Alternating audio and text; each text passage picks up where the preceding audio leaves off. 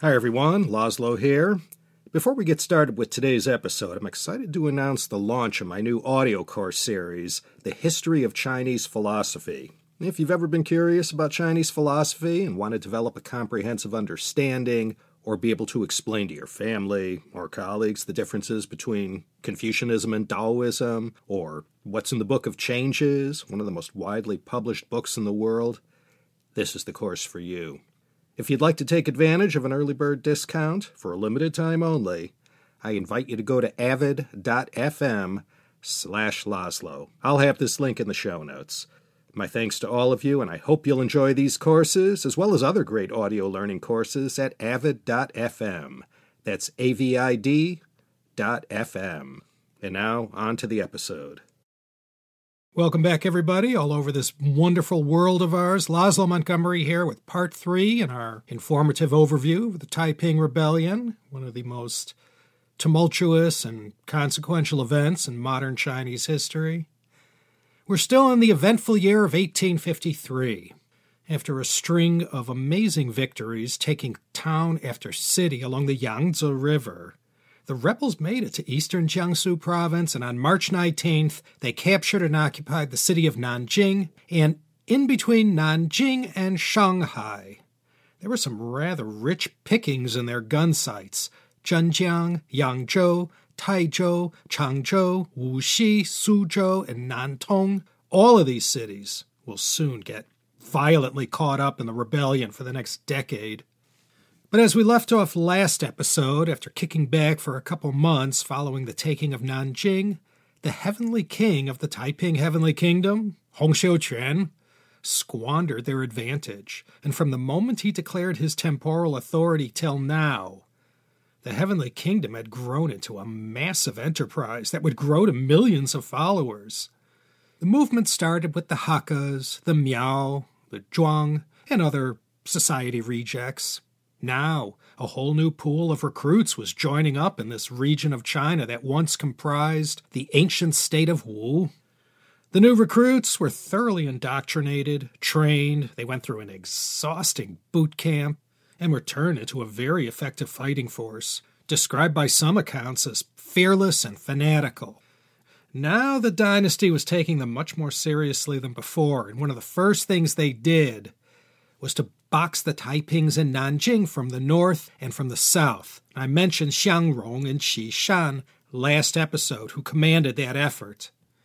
So I wanted to first begin by looking at the two campaigns that kicked off the Taiping army's attempt to take the north and expand their political and social will on that part of the country. Guangdong, Guangxi, Hunan, Hubei, Jiangsu, Jiangxi, these were the provinces most affected by the fighting and the unrest. All sights were set on the north and west. The mastermind for the summer offensive that would go down in the history of the times as the northern and western expeditions was Yang Xiuqing, the Eastern King. Yang surely saw how his boss, Hong Xiuquan, had withdrawn from governing and was seeming to deteriorate right before his eyes. He was in no position to lead. And in the coming few years, Yang Xiuqing will aggressively assert his authority more boldly. And the consequences of that we'll get to a bit later in the episode. The Northern Expedition's primary objective was to topple the Manchus and take Beijing, thereby putting an end to the Qing dynasty. May 8th, 1853, this ill-fated expedition kicked off. Participating in this campaign were about 70,000 vets from the Guangxi days, the best the Taiping army had. They were supplemented with a fair supply of new recruits, and together they were a very large and dangerous force. They had to pass through a lot of territory to get to their destination, and as they marched north, they left a trail of suffering, especially to any towns or village people who resisted them. By June of that year, they had already made it to the Yellow River. The land was still trying to recover from the horrific floods of 1851 to 55. It took till the 1870s before the last of that natural disaster was felt. This was one of those floods that came about when the Yellow River changed its course, emptying out into the Bohai Sea instead of the Yellow Sea. And here they committed the first of two major blunders. just north of the city of Zhengzhou, in the present-day city of Qinyang, which back in the Qing was called Huaiqing. There they wasted 2 full months laying siege to this city. Well, 2 months wasted trying to blow this house down. The siege of Huaiqing proved to be a costly failure. They lost a lot of fighting men in the process.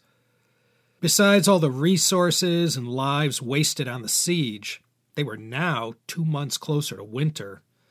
All my wonderful and good-looking listeners up in Beijing and northern Hebei province know it gets cold in the winter around those parts. Taiping rebels, being southerners and all, had no idea yet. As summer changed to autumn, they marched north through Shanxi and Hebei, then called Zhili province. And to get to Beijing, it was a long march north through the heartland of that province. It was well into October by the time they got to within 100 miles of Beijing, and here's where they committed their second major blunder. Rather than just keep going and take Beijing, they opted instead to first march to the next city over to the east of the capital, that being Tianjin. Now, from what I found in my research, Beijing, at that moment in time, was theirs for the taking.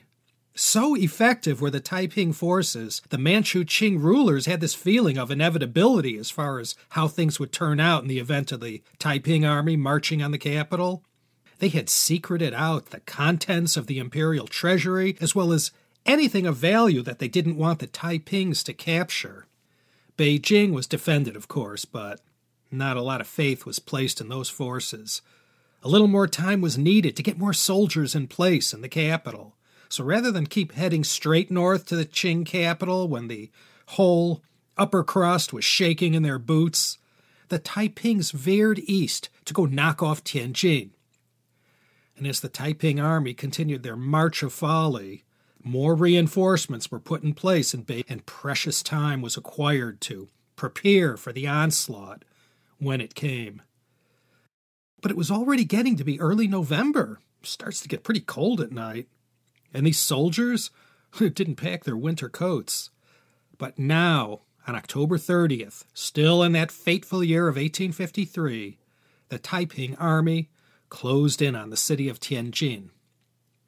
One of the Manchus' secret weapons was this very capable Mongol general named Sangye Rinchen. He handed the Northern Expeditionary Forces a costly defeat just to the south of Tianjin. If you stood on the city walls, you could have watched it all play out. Between their losses at the siege of Huaiqing and now in Tianjin, things were looking terribly desperate for the Taiping Northern Expedition's prospects. And as I said, they indeed found themselves wholly unprepared for all the challenges a northern Hebei winter had to offer. And after enough Qing reinforcements were in place, they went on the attack against an utterly degraded Taiping army. Things went from bad to worse, and Taiping reinforcements never showed up. By February of 1854, whoever among the Taiping army that was still standing, they beat a retreat back south. This northern campaign was a 22-month unmitigated disaster. Even the Taiping commander, Li Kaifeng, was captured and duly executed. Throughout this northern campaign, the Taipings had a friend and ally in the Nian rebels, fighting their own uprising against the Qing rulers, calling for killing the rich and aiding the poor. This relationship between the Nian and Taiping rebels and their failure to effectively coordinate their operations is always pointed to as a sizable historic missed opportunity. There indeed was some cooperation between the two, but in the end, it wasn't enough to achieve their mutual objectives. The Western campaign, though nowhere nearly as disastrous, fared little better. 11 days after the Northern campaign departed, another Taiping army started marching west. Their opponent would be the same Hunan army general who inflicted so much pain on them during their march through Hunan in earlier days. And this was Jiang Zhongyuan. The Western campaign forces had a few smashing successes as they made their way towards Sichuan, Gansu, and Shanxi. In Anhui, Jiangxi, and Hunan, They scored major victories, leaving a trail of destruction wherever they marched. In Anhui, they even defeated forces that were personally led by Jiang Zhongyuan, who was injured in the fight, after his troops were beaten soundly. Rather than fall into Taiping hands, Jiang Zhongyuan committed suicide. Even forces led by Zheng Guofan tasted defeat at the hands of the Taiping army. So angry and disappointed at the outcome of one battle was Zheng Guofan, even he attempted suicide.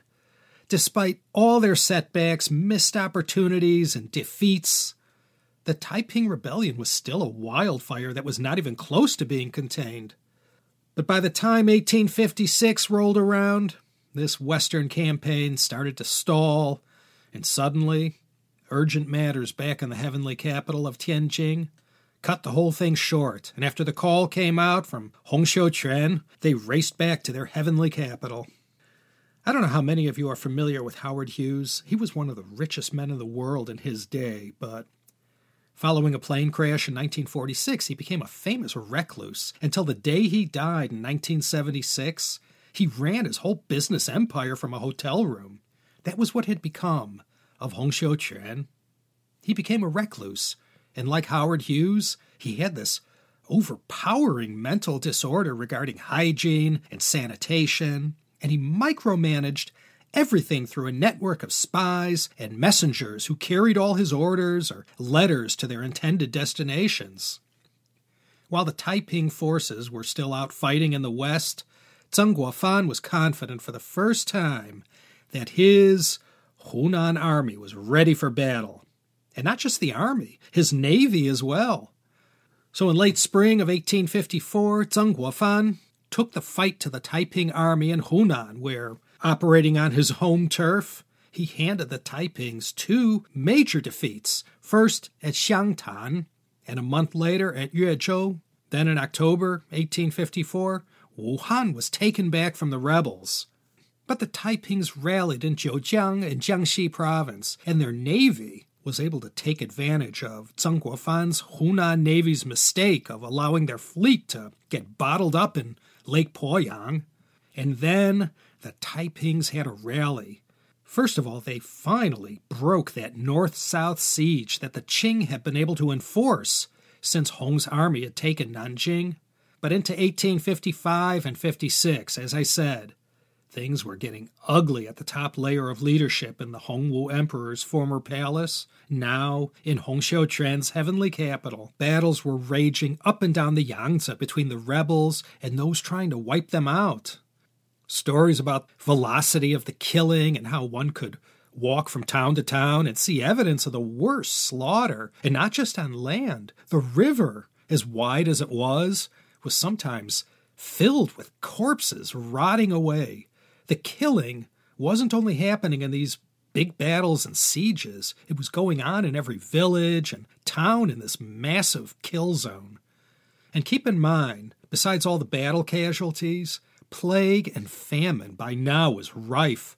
Of the 20 million or so who died in this conflict, those two historic scourges on humankind, starvation and disease, equaled the killing going on everywhere, on the battlefields and in the villages.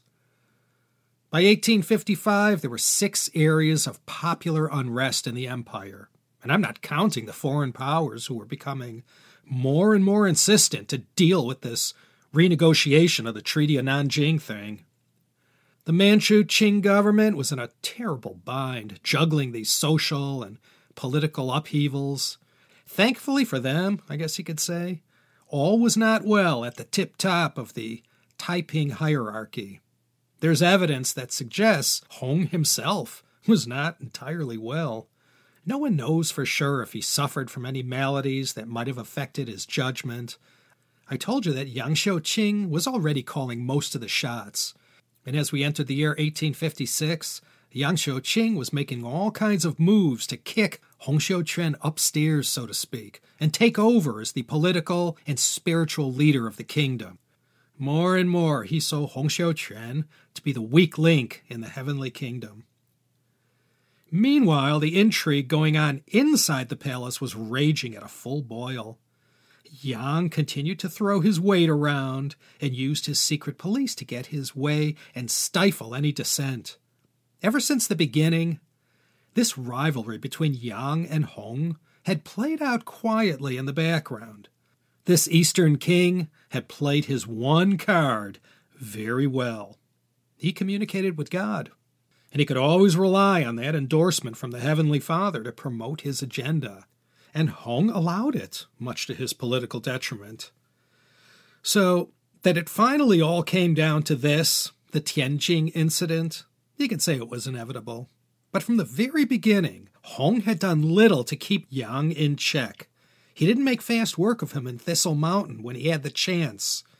And as Yang grew in importance and criticality in the overall running of the Taiping Heavenly Kingdom, especially the military, it was really too late for Hong to do anything about it. At a time when he should have been leading, when his great moment had come, he should have rose to the occasion. But instead, he became intoxicated by the perks of power and political privilege. And ever since the establishment of the Taiping Heavenly Kingdom, the rules demanded by the leaders of all their faithful, to live their lives in a certain way, abstain from sex, segregating men and women, the frugality and communal living, well, Hong and the entire upper echelon of the movement believed those rules didn't apply to them, and hypocritically did as they pleased. The size of Hong Xiuquan's harem was legendary. By 1855, they finally loosened up on the prohibition on the mixing of the sexes. But Hong and his family, and all the top layer of leadership, they were not bound by any of these restrictions. And the stories of the kinds of activities that went on for the personal pleasure of the Heavenly King are debaucherous indeed. In this Tianjin incident, which lasted from September to October 1856, what transpired has been compared to Hitler's Night of Long Knives of June-July 1934. This is where Hong Xiuquan shakes himself loose from his stupor and makes a move to reassert his position at the top. At this point in Taiping history, of the 5 original kings, 2 had already been killed, leaving 3 plus 1 prince, Qin Ergang.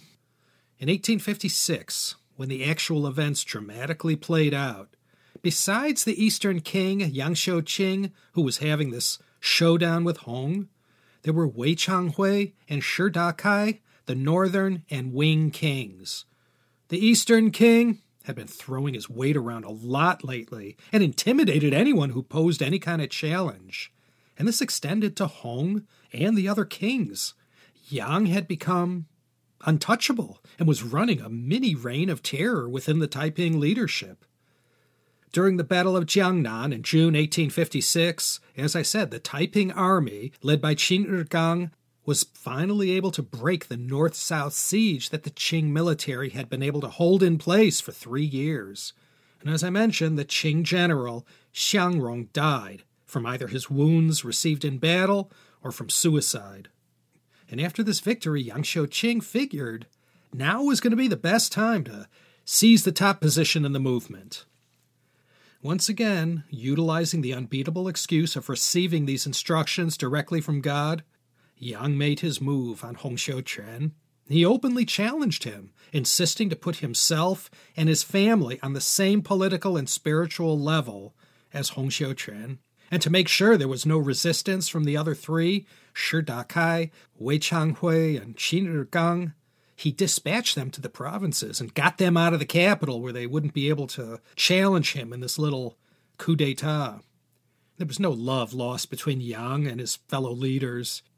Yang Xiuqing had abused his power to put his fellow kings in their place to the extent that they had come to despise him. Hong Xiuquan saw through Yang's orders at once and knew, by getting these rivals out of town, his Eastern king was making his power move. Hong sent word out to Shi, Wei, and Qin and told them to hurry back to the capital, Tianjin. Qin Ergang arrived first, followed by Wei Changhui. Shi Dakai was still fighting in Hubei and hadn't arrived yet. Hong met with Wei and Qin, and together they plotted their takedown of Yang Xiuqing. And on September 2nd, 1856, troops led by Qin and Wei seized Yang Xiuqing and killed him right there in the palace. And then they went after his followers and family too. And with the heavenly king, Hong Xiuquan, weary of Yang's loyal troops storming the palace for retribution, he worked things out with Qin and Wei to create a ruse to lure Yang's troops to the palace. They had been invited to witness the execution of these two, and Yang Xiuqing's army fell for this, hook, line, and sinker. And those who showed up to see Wei and Qin punished ended up getting killed themselves. And whoever of Yang Xiuqing's followers who remained, they were hunted down and all put to the sword. But it wasn't over yet. There was still more drama to come. By the time Shi Dakai arrived back in Tianjin and got a load of what had gone down over the past month or so, he predictably got all bent out of shape about the excessive violence, and he blamed Wei Changhui for all the excessive bloodletting. So the northern king, Wei, knew he now had an angry Shi Dakai to contend with, and he began to plot Shi's downfall.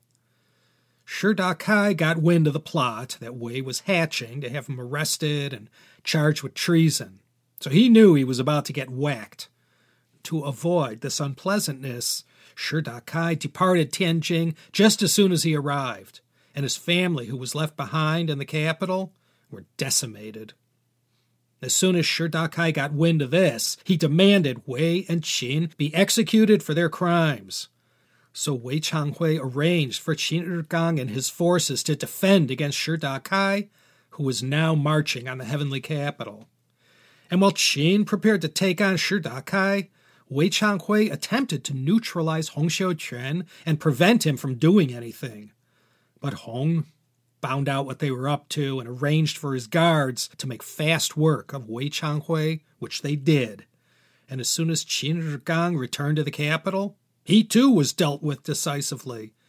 So everyone was now dead and gone, leaving only 26-year-old Shi Dakai as the sole remaining king. There were once 5, plus Qin Ergang. Now there was only 1, and this event became known as the Tianjin Incident.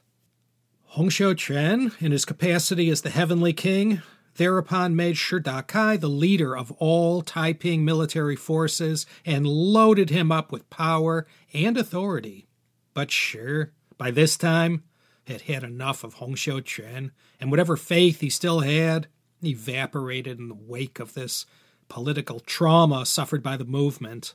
His family had just been murdered in cold blood, and the spirit of 1849 seemed like 1,000,000 years ago.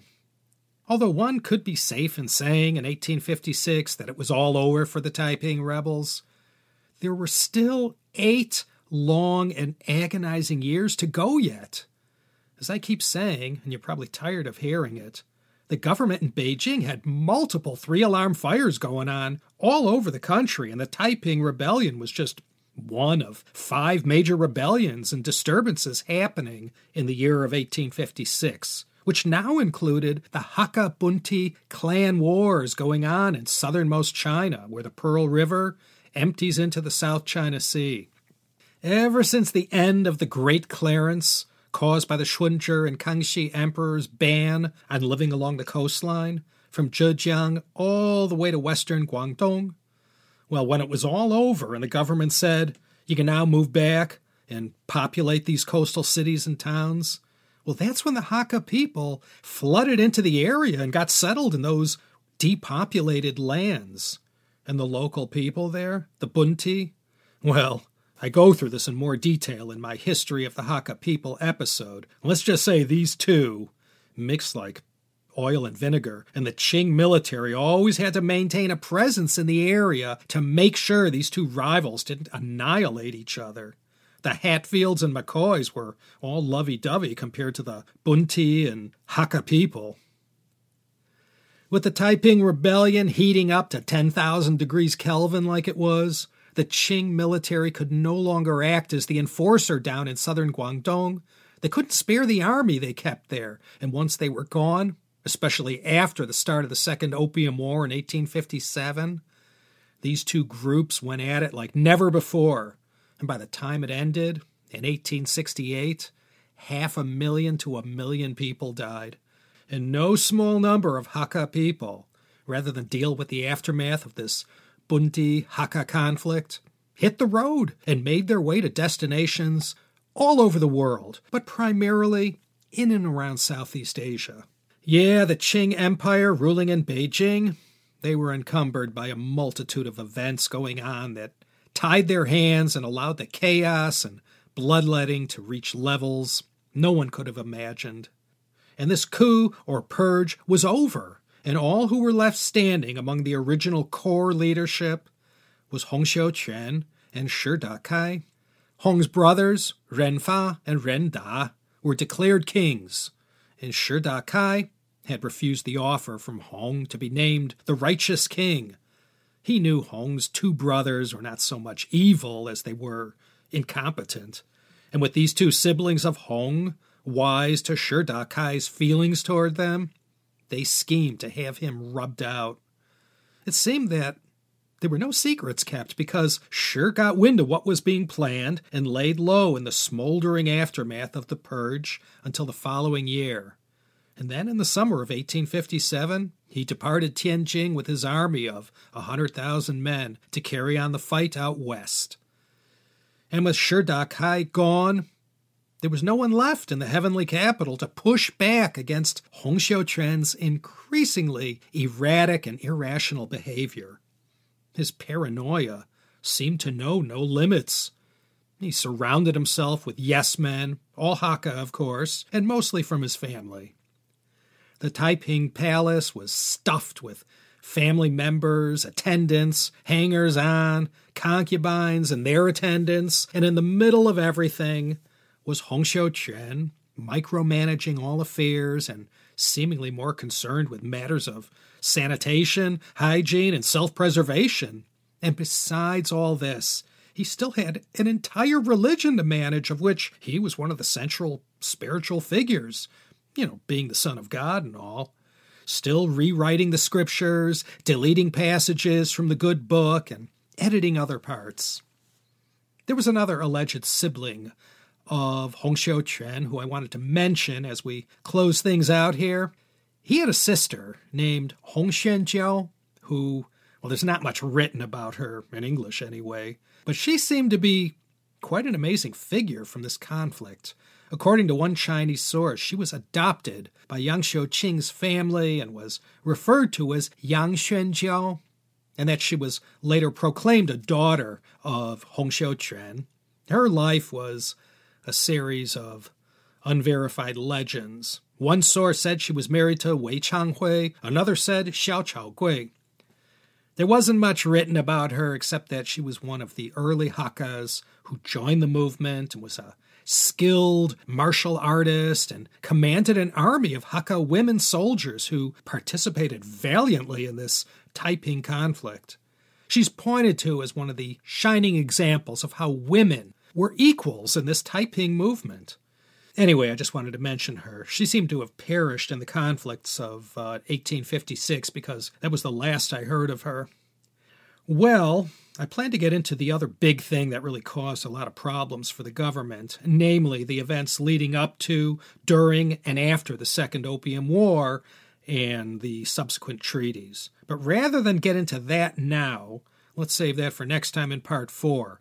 We'll take a look at all that, and once the ink starts drying on the unequal treaty that ended the Second Opium War, that's when the foreigners jump into the pool, and we can all enjoy the likes of Frederick Townsend Ward, Charles, Chinese Gordon, the ever-victorious Army, and others as well. And so, my fine friends, I'm going to leave you in peace for now, and it's truly my greatest hope that you'll mark it in your calendars to come back next time for another episodio emocionante of the China History Podcast.